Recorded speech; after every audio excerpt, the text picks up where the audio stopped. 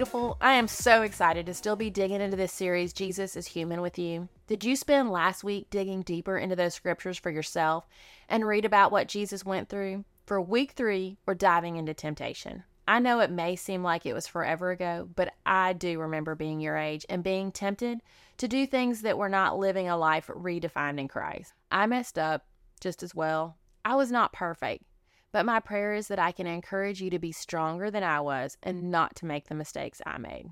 Was Jesus tempted? Yep. At the very start of his ministry, Satan came after him, and Luke 4 tells us all about it. For 40 days, you all, he was tempted, and I'm going to share it with you from the Message version. Now, Jesus, full of the Holy Spirit, left the Jordan and was led by the Spirit into the wild. For 40 wilderness days and nights, he was tested by the devil. He ate nothing during those days, and when the time was up, he was hungry. The devil, playing on his hunger, gave the first test. Since you're God's son, command the stone to turn into a loaf of bread. And Jesus answered by quoting Deuteronomy.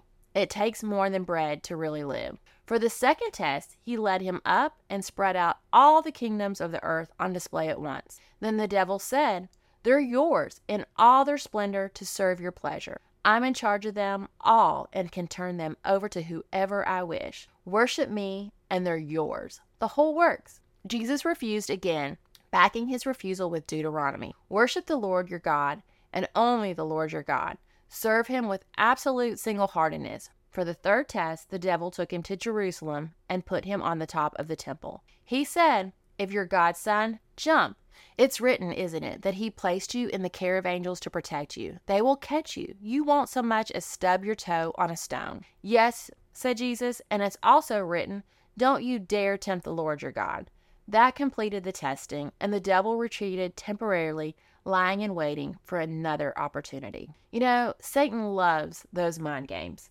And once you know that and use the word to fight against him, it makes it easier to handle temptation. And I know we said we'd dig into how Jesus handled all those emotions in week 5, but I want to share some scriptures with you today about handling temptation. For the weapons of our warfare are not of flesh, but have divine power to destroy strongholds. We destroy arguments and every lofty opinion raised against the knowledge of God and take every thought captive to obey Christ. 2 Corinthians 10:4-5. And Romans 12:2 tells us, "Do not be conformed to this world, but be transformed by the renewal of your mind, that by testing you may discern what is the will of God, what is good and acceptable and perfect." This one is the best one to know. 1 Corinthians 10:13. "No temptation has overtaken that is not common to man. God is faithful, and he will not let you be tempted beyond your ability. But with the temptation, he will also provide the way to escape, that you may be able to endure it." So, as we wrap up this week, I want to encourage you to dig deeper into these scriptures and of Jesus being tempted. And always remember, you are powerful, you are strong, you are beautiful.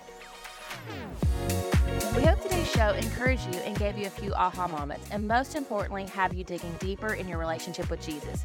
Make sure to check out the show notes for any scriptures or books we mentioned, and if you love the podcast, make sure to hit that subscribe button wherever you listen and share it with a friend. And if you want to know more, follow us on Instagram or go to our website, pineappleprinciple.org. Until next time, stand firm in your faith, own your crown, and love like Jesus.